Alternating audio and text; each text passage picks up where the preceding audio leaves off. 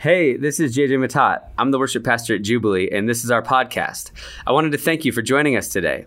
I hope it ministers to your heart and allows God to speak right to you.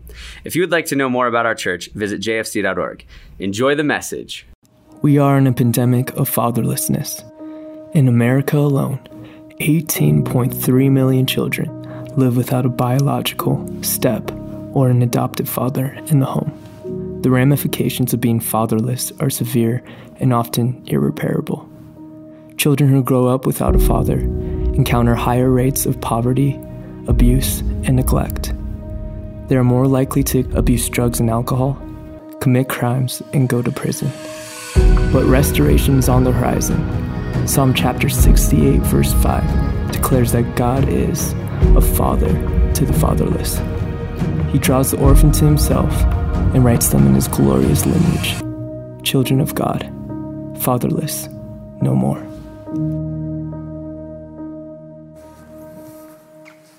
Wow. Good night, huh? Yeah, really good night.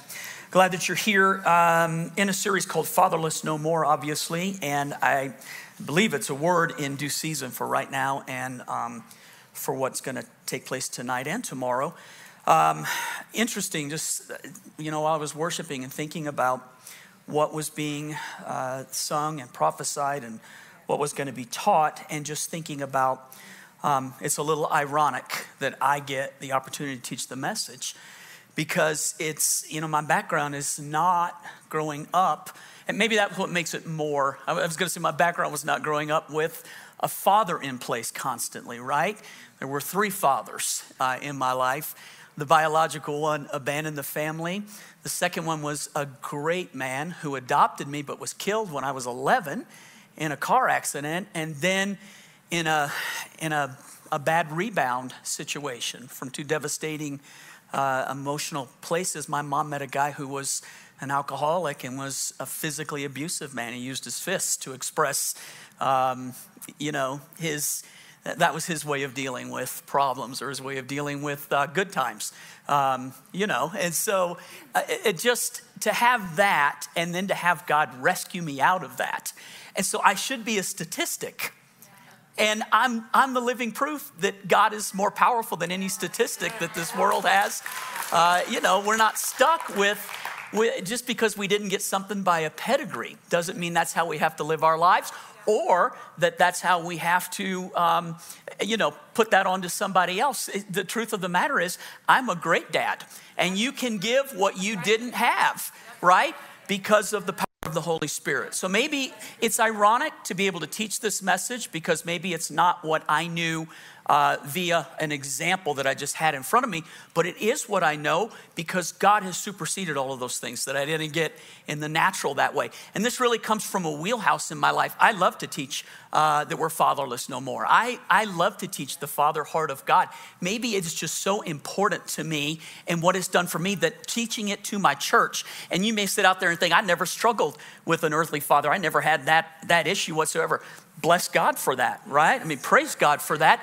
But can I just say to you that even that can be helpful in helping us to quickly see God in that way. But no matter if it was good or bad this way, always you want it to be right this way. Get it this way, and everything else will work out in this manner right here. So we'll do communion in a little while. David and Kathy Melson will be leading us through that tonight. So hang on to the elements, and we'll jump in and teach this. I want to show you 3 pictures though, real quickly, and connect you to something.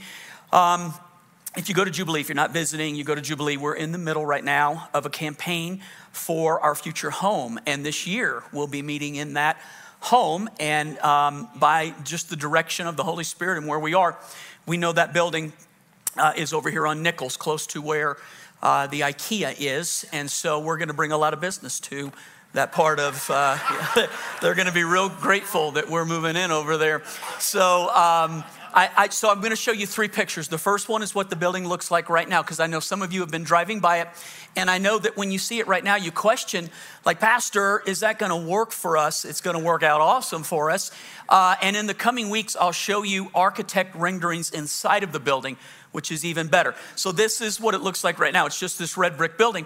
These next 2 pictures are conceptual pictures. Okay, conceptual means it's a conception. It's not a written in stone. It may look like this, it may not look like this, but it won't look like that. How about that right there? So go to that next one. So this is just an idea of what it looks like. So they put that, just to change the outside of it to look more like a church. And then the next one gives a little bit closer rendering of it right there. So it's 75,000 square feet. It's a plenty big building. Sanctuary will seat 1,000 people inside of that. But better than that is that the, what do you call it?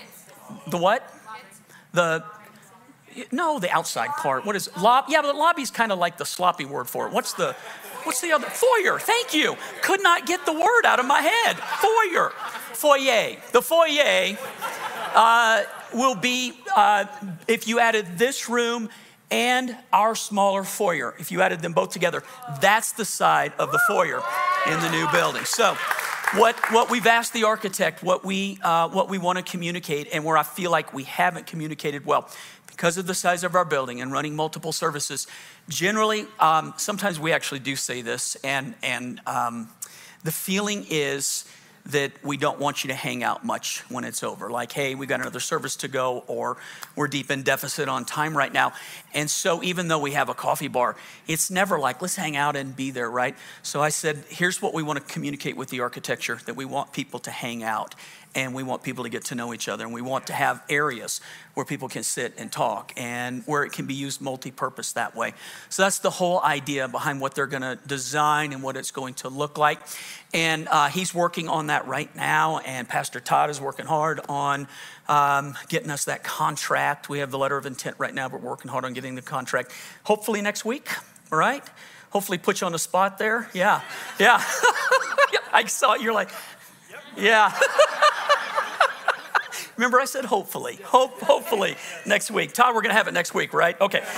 So be able to hopefully announce that next weekend. So just to give you some more ideas, and we'll once we're in contract too, I'll do some type of an open house over there, so you can come over and see it, see what it looks like, and then I'm going to have the architect build a smaller model of what it'll look like, right? So that when you come in here, you can walk around it, you can point to it. I just think that helps to be able to see it. They also do 3D renderings now, where they can walk you through the building before it's ever even built. It's actually a pretty cool thing that they can do, and those things are real cheap. So we'll have them. We'll have that done. It will help. But I'll do an open house over there. And maybe what we can do is have food trucks and do something after church where we can gather and spend some time. I think you'll enjoy that. So, and we do feel, at this, knowing everything that we know right now, right? And that's always a little bit tricky. But knowing everything that we know right now, meeting in that in the fall it's in line, and it's on time. Now, stuff happens, right? But that's what we're shooting for. So that'll be a really good day. Okay, fatherless no more. 1 John chapter 3, verse 1. The first part of that verse, there's two parts to it. The first part is what we're looking at. So John writes these really powerful words. Now remember, this is the John that said, he's the beloved. He's the one that Jesus loved more than the other ones. So his concept and his idea of seeing Jesus as a friend and as God as Father, he is in that place. And so he writes from that really good place. See what great love the Father has lavished on us. And we talked about that a little bit last week. That word lavished it's a particularly encouraging, it's just this all out, all in, go for it type of love. So see what great love the Father has lavished on us, that we should be called children of God. And then that sentence, and that is exactly what we are. I love that, because in my mind, look, identity is always that thing. We were made for identity. We're made for a purpose. We're not here by accident. We're made to worship. We're made to connect. And this right here is like the most foundational, fundamental thing that every believer has to have right. We're children of God. He loves us lavishly, and everything else stripped away, or everything else built on it, we are children of God. It's a bottom line, man, and he loves us lavishly. We'll never outgrow that. We'll never get away from that. We'll never get to a point where, okay, hey, we know that, and so let's move on. That's the milk. Let's move on to the meat. Listen to me. This is the meat right here. Yeah. It's the most important thing to always know about God. You are his child, and he loves you lavishly. And that is always what the enemy is always trying to bring into question, is how God feels about us. When things happen, it's so easy to point to outcomes, right? Or in between outcomes and go, hey, look, this is how God is feeling about me. Don't ever connect those two things together. Never draw a straight line between an event and God being unfaithful to you, right? Don't do that. Don't get in that place. Always, always hold God in the esteem that he's your father. He loves you lavishly, and we are his children. Okay, this story, we're going to talk about the prodigal today. And I know, maybe you're thinking back, did we teach on that recently? Pastor Terry actually did teach on the prodigal when we were doing the teachings of Jesus at the end of 2020, and did a fantastic job on it. And in the last 23 years, I know I've taught on it 2 or 3 different times. So you're like, hey, I think we've learned all there is to know about the prodigal. I don't think so. Right? I don't think that. I think like the Bible is magnificent in that each story, if you'll spend the time in it, can teach you so many things from so many different ways. And I had a friend when I was a youth pastor. I had this other guy that graduated the same time I did, and we started roughly at the same time. And I remember we were like 4 years into the ministry, and he calls me one day and said, I need you to pray for me. I said, his name was Brent. What's going on, Brent? And he said, I've preached everything there is to preach in the Bible. Yeah, that's what he told me. I preached everything there is to preach in the Bible at 4 years, right? 4 years. I'm like, what are you going to do? I don't know. That's why I need you to preach. So he was in a bad place spiritually. So I would say this just real quickly. If you ever get to that place where you feel like I know everything there's to know with that, I bet you're not in a great place spiritually. Because I think when you're in a good place spiritually, you're always hungry. You're always open. You can always be taught, right? You're impressionable, and you're moldable, and you're hungry. So I just say that in this case, yes, we've taught on this before. I'll read it to you in a moment. Here's where I'm going to take it today. Whenever the prodigal is taught, it's always taught from the prodigal's point of view. And maybe rightfully so, but we never consider the father's point of view. And the father had 2 sons that he dealt with in that story. And he was really good in the way he treated both sons. And I just thought, we're talking about fatherless no more in the father heart of God. So I thought I would talk about the father's point of view, dealing with a prodigal and dealing with a son that he wasn't prodigal in his body, but he was prodigal in his heart. Right? He was there, but he wasn't really with his father. So we'll just talk about that real quick. So it's Luke 15. It's a few verses. Let me read them here. To illustrate the point further, Jesus told them this story. To go further, he's already had 2 illustrations about losing something and finding something. So the first one is the lost sheep, right? He says that there's 100 sheep, 1 wanders off. What does the good shepherd do? He leaves the 99 to go get the 1. And then the next one is the widow who loses the coin. She has 10 coins, she loses 1 coin, and she sweeps the house and looks diligently for it. And when she finds the coin, it must have been so special, she calls everybody to celebrate with me. So either she didn't have a lot and that was it, or it was special, or it was just magnificent that God did something for her. But she was like, come celebrate with me. And then all of a sudden we move into this part right here. So all 3 in this particular chapter, all 3 are teaching about loss and recovery. Loss and recovery.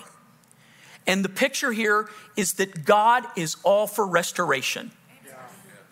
God celebrates over restoration. All 3 stories are people who celebrate when they find the lost thing. Right? Okay. So to illustrate the point further, Jesus told them this story. A man had 2 sons. The younger son told his father, this is weird to me, I want my share of your estate now before you die. Yes. How many of you would know what to say to your son if he ever... Yes, this guy is so magnanimous. Like, okay, son, I would be like, you want, come over here. Let me give it to you. So a man had 2 sons. The younger said to his father, I want my share of your estate now before you die. So his father agreed to divide his wealth between his 2 sons. A few days later, this younger son packed all his belongings and moved to a distant land, and there he wasted all of his money in wild living. Some translations say profligate living, which is just to spend it on horrible things. In this case, what we know from other translations and what it talks about is he spent a lot of it on prostitutes. So just wasted his money, right? So he wasted all of his money in wild living. About the time that his money ran out, right? Here's proverbial. About the time his money ran out, a great famine swept over the land, and he began to starve.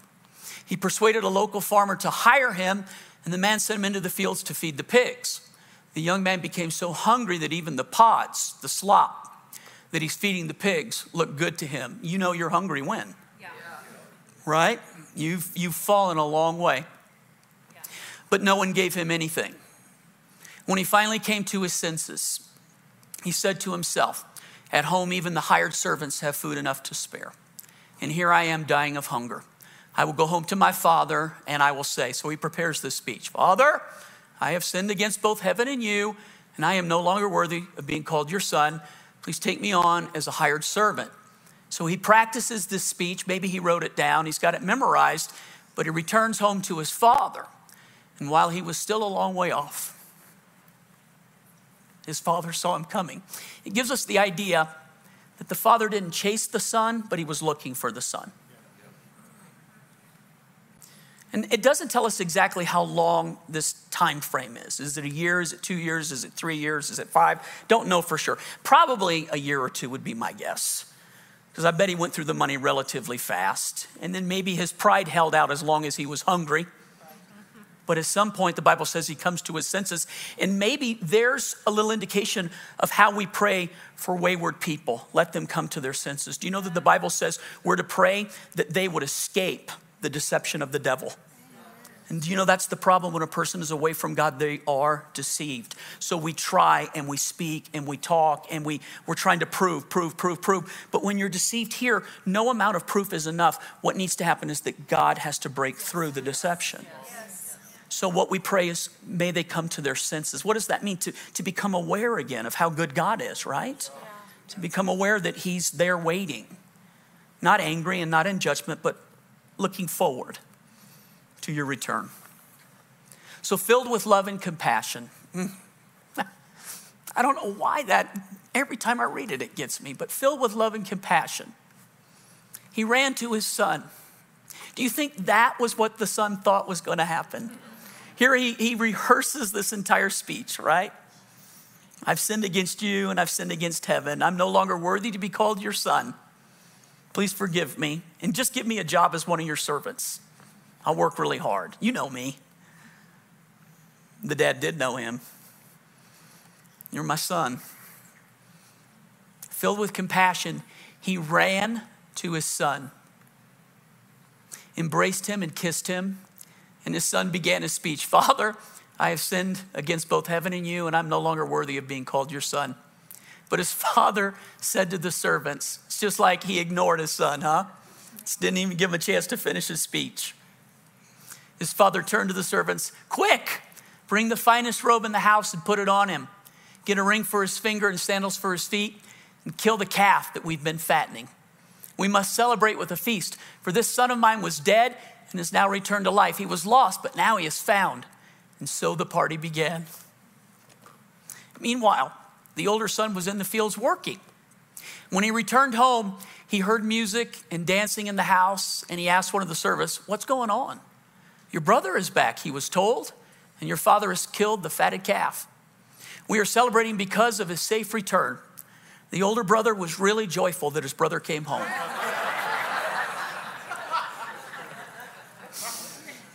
The older brother was angry and wouldn't go inside. So the younger one gets called the prodigal, but I would say to you that the older one is as much a prodigal as the younger one is. He just never left. His heart is far away from his father, far away from his family. His father came out. So in both pictures, the father's pursuing the sons. Right? You see it? His father came out and begged him, but he replied, all these years, I've slaved for you and never once refused to do a single thing you told me to do. And in all that time, you never gave me even one young goat for a feast with my friends. Yet when this son of yours comes back, after squandering your money on prostitutes, you celebrate by killing the fatted calf. His father said to him, look, dear son, you have always stayed with me, and everything I have is yours. We had to celebrate this happy day, for your brother was dead and has come back to life. He was lost, but now he is found. And then the story ends there. We don't know. Like we hope, but it's kind of left up to our own imagination, maybe our own experience, or maybe what we hope happened. So when I read this story, I just thought about this time, I would talk about it from the Father's point of view, how the Father saw it, what the Father was thinking, because I really do think, if you ask yourself, why is this story in the Bible? And you know, I've taught over and over again, every time we read something like this, always ask yourself, the first place to begin is, why is this story in the Bible? Because remember, right, there's clear scriptures that teach if all of the works of Jesus had been written down, the earth's not big enough to contain the volumes. Now that's hyperbole, I get it. But the point is simply that Jesus did so much that is not recorded. So the few things that are recorded must have been important and put in there by the Holy Spirit because they have a significant value to our lives.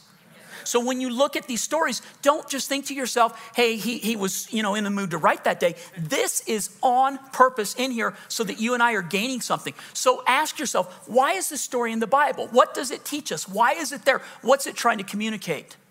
So whenever you're thinking about that, the easiest way to do it is just to go backwards in time. What's written right before it to tell us what context is? Context is all three stories are about lost and find. Lost and find.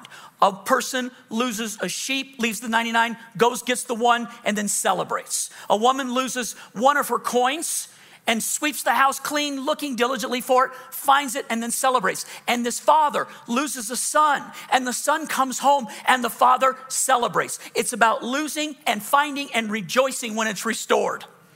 So why is it in here? God is into restoration. Always remember that. If you ever doubt the heart of God, everything in it points to God wanting to put things back together. And his main point above everything else is that he wants to put you back together. And he wants you to be together with him. So in progression, just thinking about this real quickly and talking about the context of this, we start out with 1/100. And then it moves to 1/10. And then it goes clearly to 1/2, right? In progression of things lost and found. And the most significant, it begins with an animal and then with a coin, and now it goes to people. And so all of them are important, but the crowning one is God putting humanity back together with each other and back together with him. Why is this story in the Bible? Because God is into restoration, man. That's who he is. Jesus said that he doesn't do anything or say anything that he hasn't heard or seen the Father doing. You want to know how the Father feels? Look at Jesus. Everything Jesus teaches is the express heart of God being given to you and I on the earth.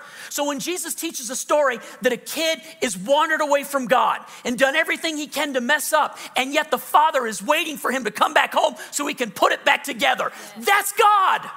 So how does God feel about you, and how does God feel about your kids, and how does God feel about this world? He's waiting to put things back together. Our job is to bear testament to the fact that God is wanting reconciliation. He's given us the ministry of reconciliation, whereby we persuade people, be reconciled to God. That's our job. That's good news. And anything else is bad news. So why would we tell anybody anything else except that God is lavishly in love with you? Yes, amen, Bob. Yes, amen. Both sons, in my mind, misjudged their father.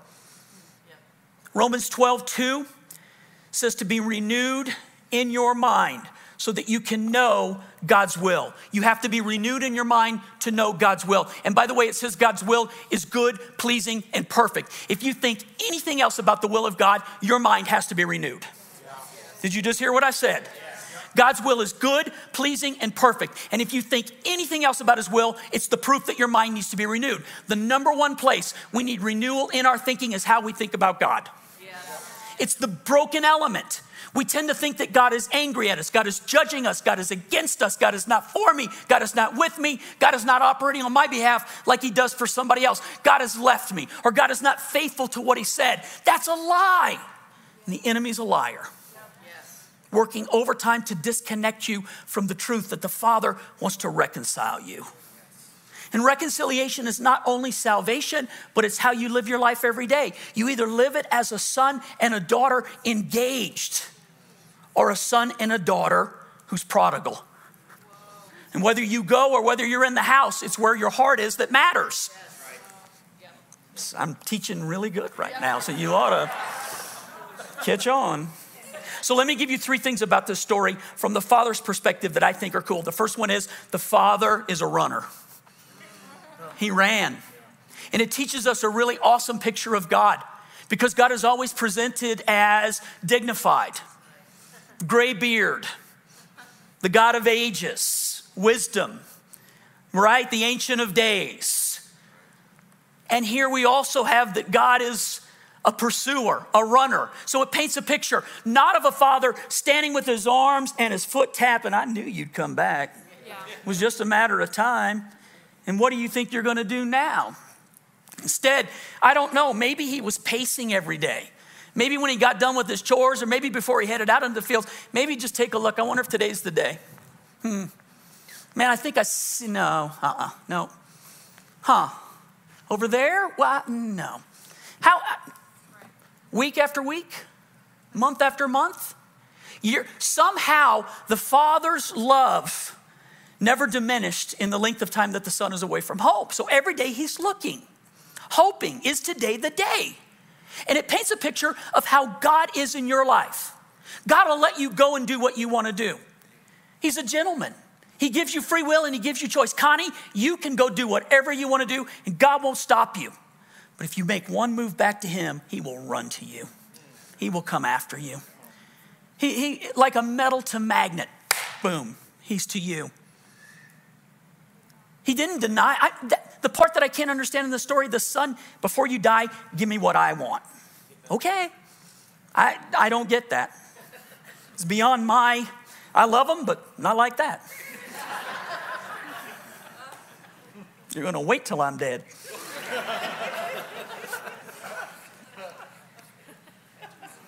So it paints a picture in my mind of the father heart of God.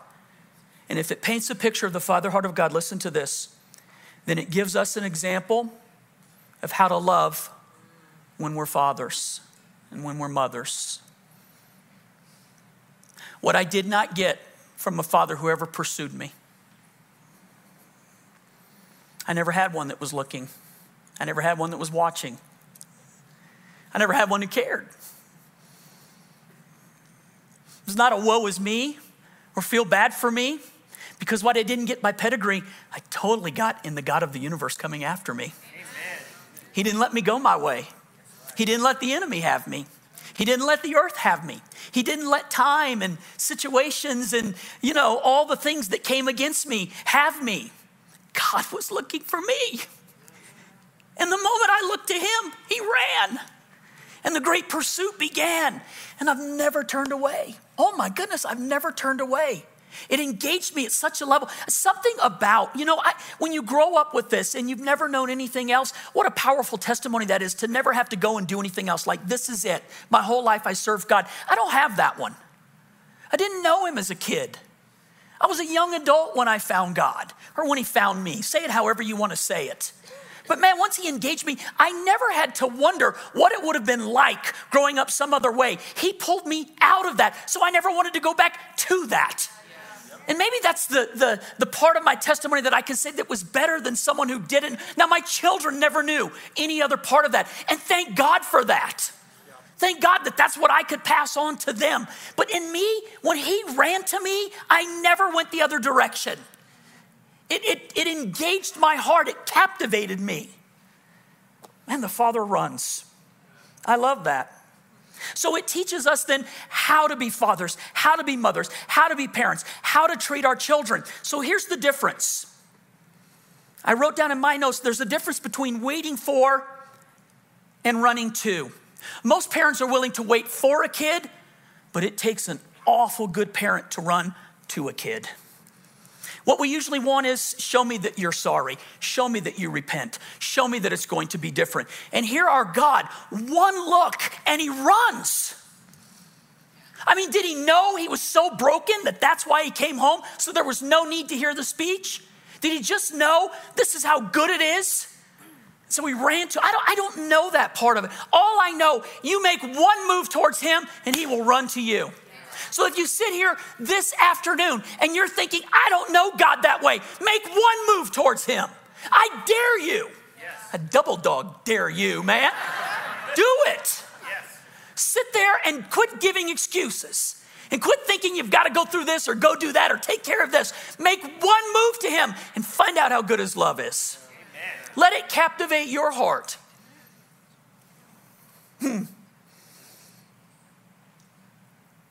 The second one that I love from the Father's point of view is that the Father loves to celebrate. We miss that somewhere in church today. Worship, man, should be so celebratory. Worship should not be the time where you come in and remind yourself of all the things you've done wrong all week and how sorry you are. Worship should be the time where you come in and the first thing that you do is celebrate the fact that God's run to you. Yes. Walking in that door, he's run to you. Yes. Opening your eyes, he runs to you in the morning. This is the time to come together with other people that God is running after and talk about how good our God is. Jump for him, yell to him, shout to him, celebrate to him. Quit acting like you're at a funeral and act like it's the greatest celebration that's ever happened for you, man. Come on.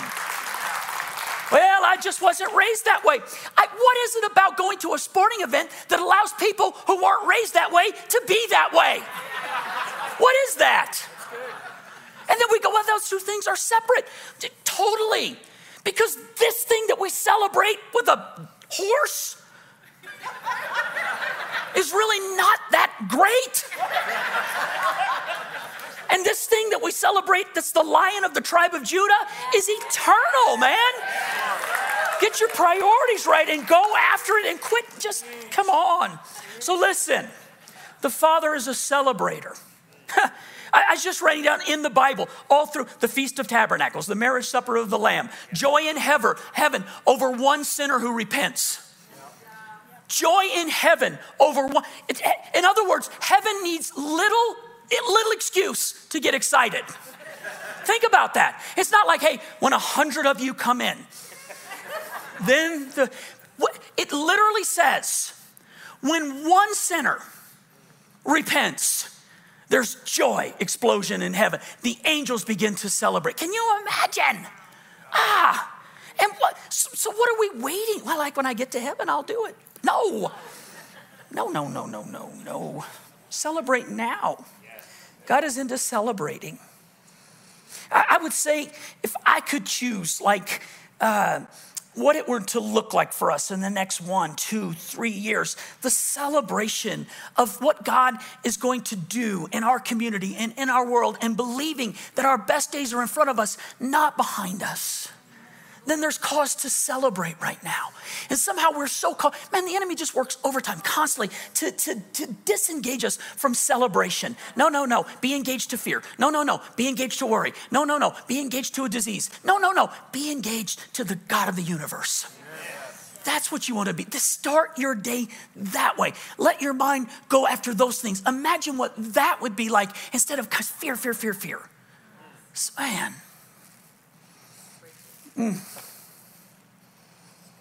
The outcome of all three stories, the lost sheep, the lost coin, and the lost son, the outcome in all three stories is celebration. Why is that in there? Because God loves to celebrate. And I think that God loves when we celebrate. And somewhere the enemy has stolen that from the church. The world gets celebrate and the church doesn't. And the church needs a restoration of joy and of celebration, man. We need a restoration of that, a revival of joy. Yes. A revival of joy. Did you ever get the picture that I have great joy when I'm up here teaching? Yes. It's joyful to me. I love it. I'll read verse 22 through 24. Show that real quick. So his father said to the servants, quick, bring the finest robe in the house and put it on him. All right, so what this represents, right, is the robe is only for the family. The servants don't wear the robe. So this is family. He's still family. He hasn't given up the right to be family. He's still my child. Yep, he went the wrong way. It's funny how the father never mentions any of those things. Only that he was lost and now that he's found. Doesn't go into detail about what it means to be lost. Just, hey, bring the robe. And then a ring, which is the signet ring, which is now reserved for children. And then sandals. So servants didn't wear sandals but children wore sandals. So all of it is to point to sonship, to being a child or a daughter.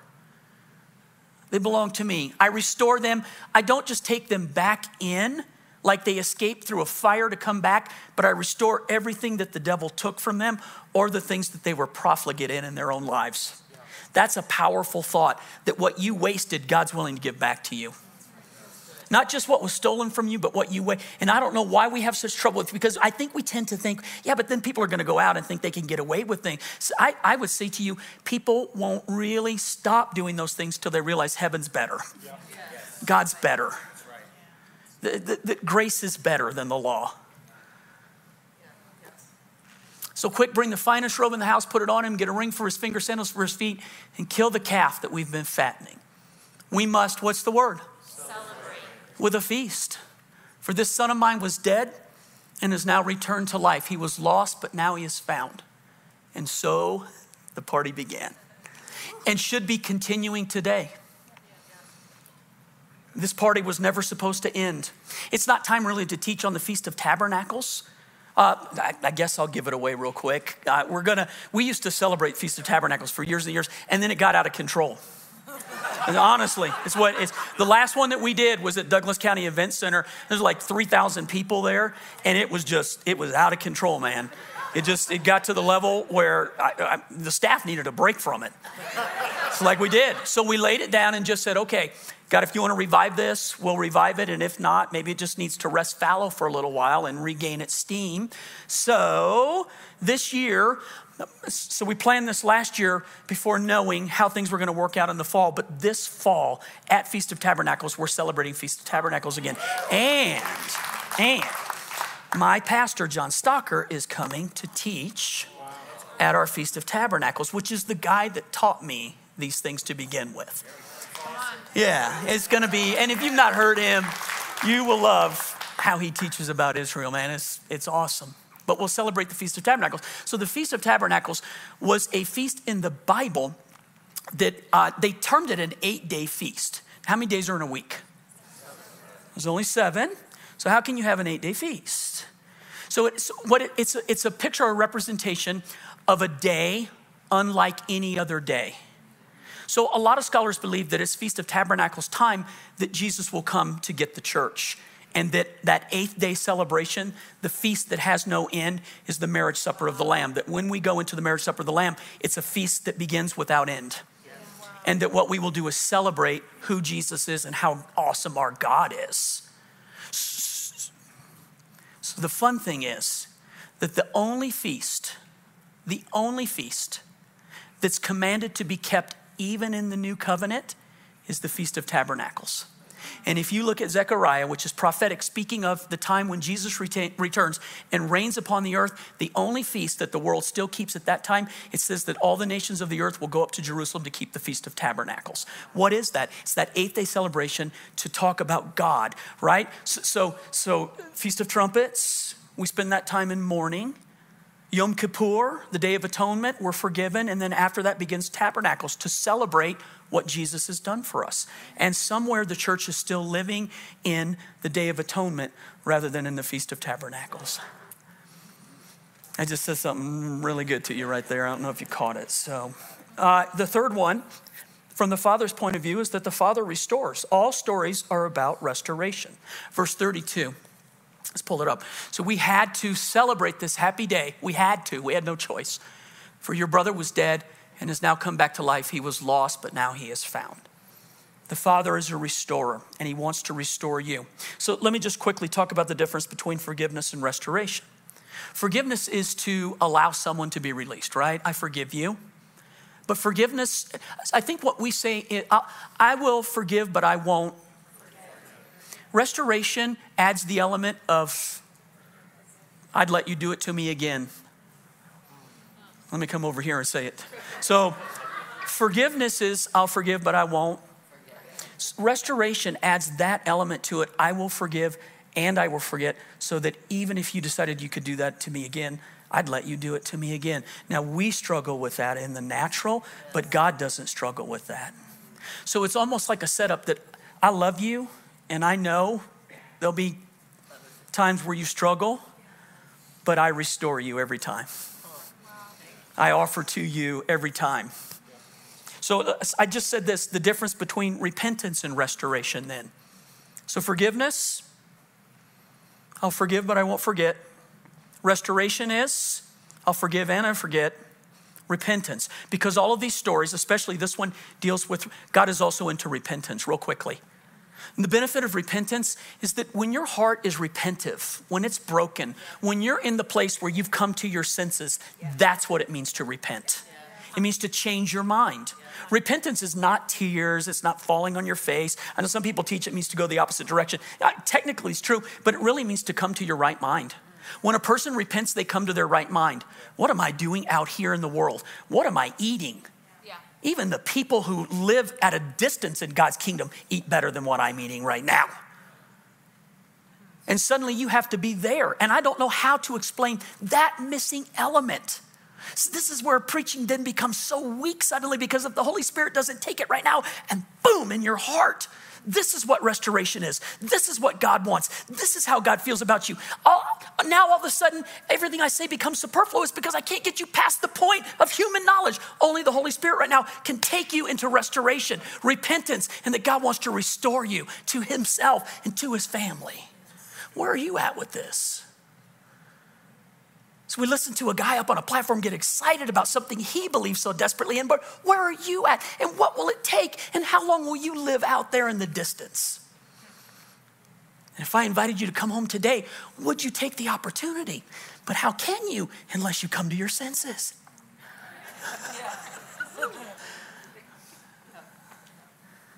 So what would I ask? That you would come to your senses. That if you're living far away from God, that you would realize he's looking. Look, for 1 minute, I'm not God, but I stand in a proxy position for a moment to facilitate his heart for you. In my eyes, he's looking right now. Do you want to come home? You tired of living out there? You gonna let all the stuff stay between us?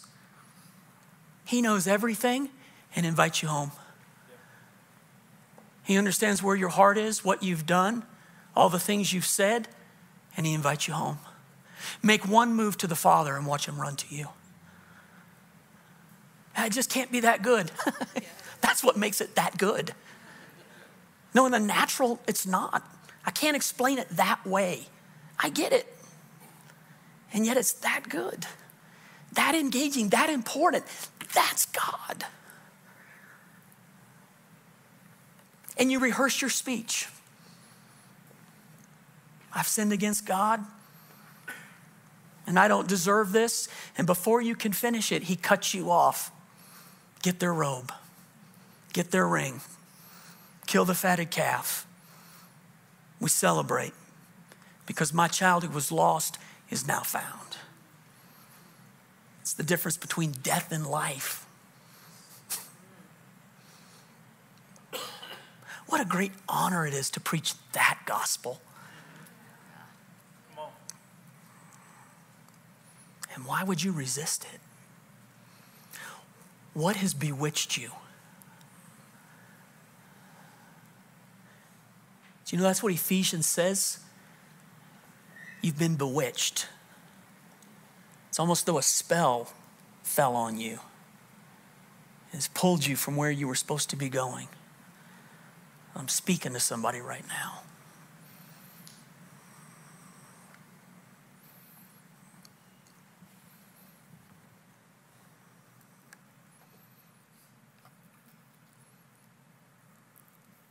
If he invited you home, would you say yes?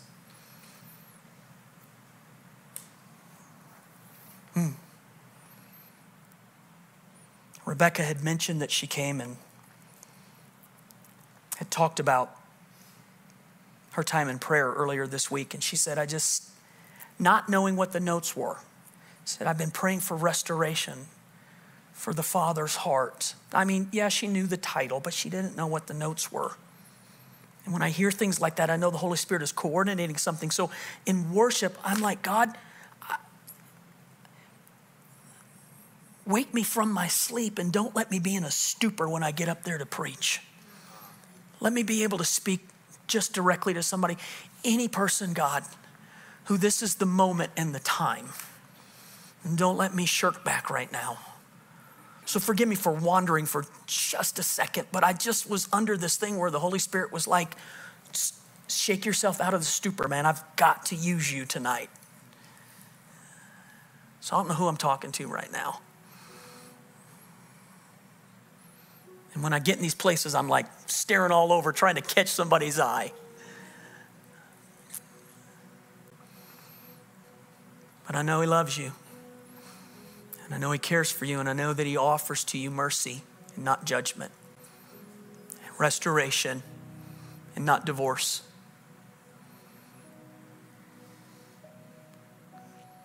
What's impossible with man is totally possible with God.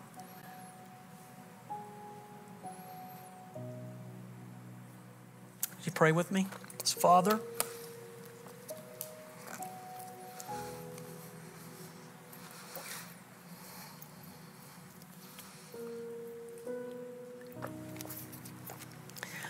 Lord, whatever, however, it's yours.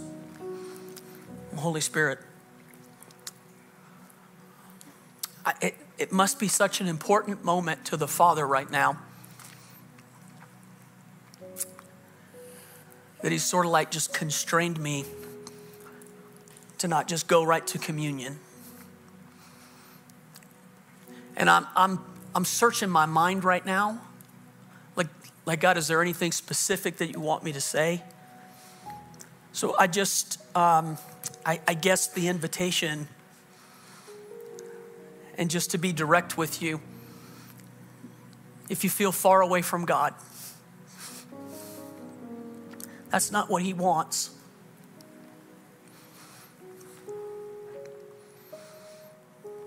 Maybe like one of those sons, you misjudged him.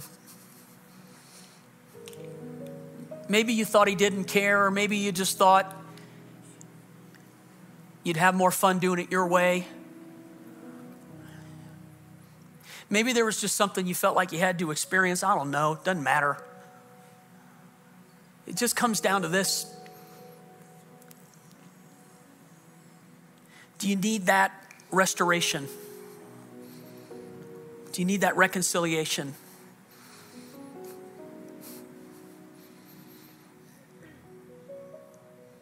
It's a choice that we all have to make.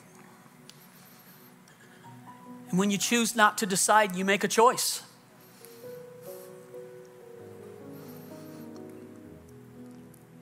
And so, I'm not going to put a context to it. I'm just going to ask if you just need God to restore.